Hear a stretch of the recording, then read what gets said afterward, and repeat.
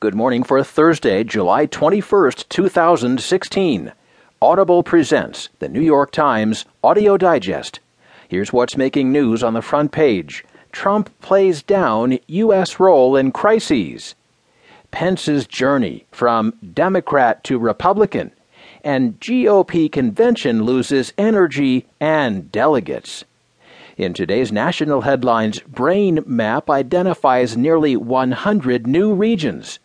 Court rules Texas's ID law violates Voting Rights Act, and priest's memo says Vatican tried to stifle abuse inquiry.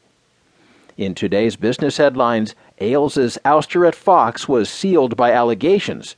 Ailes' departure unlikely to erode Fox Citadel, and criminal charges for HSBC bankers in currency plot. There will be more business stories, more national and world news, a roundup from the sports page, and New York Times columnist Gail Collins. Now, as selected by the editors of the New York Times, here are the stories on today's front page. The top stories written by David Sanger and Maggie Haberman from Cleveland. Trump plays down U.S. role in crises.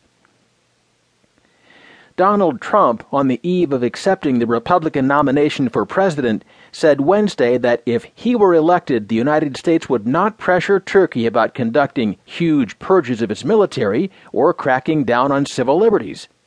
The United States, he said, has to fix our own mess before trying to alter the behavior of allies. "I don't think we have a right to lecture," Trump said. "Look at what's happening in our country," he said. "How are we going to lecture when people are shooting policemen in cold blood?"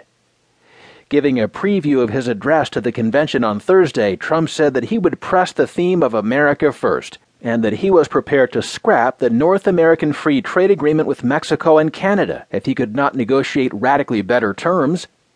Trump conceded that his approach to dealing with the United States' allies and adversaries was radically different from the traditions of the Republican Party, whose candidates since the end of World War II have almost all pressed for an internationalist approach in which the United States is the keeper of the peace.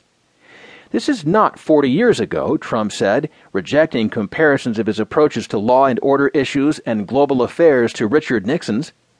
Reiterating his threat to pull back troops deployed around the world, he said, "We're spending a fortune on military in order to lose $800 billion, what he called America's trade losses. That doesn't sound very smart to me."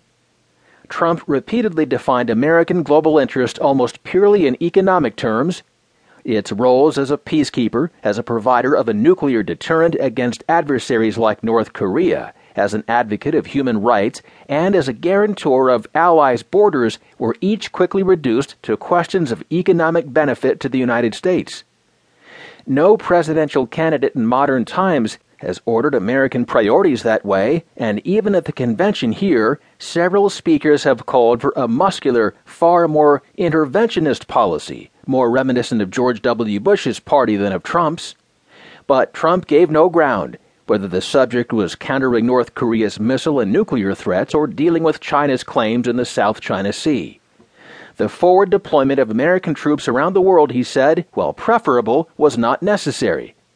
"If we decide we have to defend the United States, we can always deploy from American soil," Trump said, "and it will be a lot less expensive." Trump's discussion of the crisis in Turkey was telling, because it unfolded at a moment in which he could plainly imagine himself in the White House handling an uprising that could threaten a crucial ally in the Middle East. The United States keeps a major air base in Incirlik in Turkey, where it carries out attacks on the Islamic State and keeps a force of drones and about 50 nuclear weapons.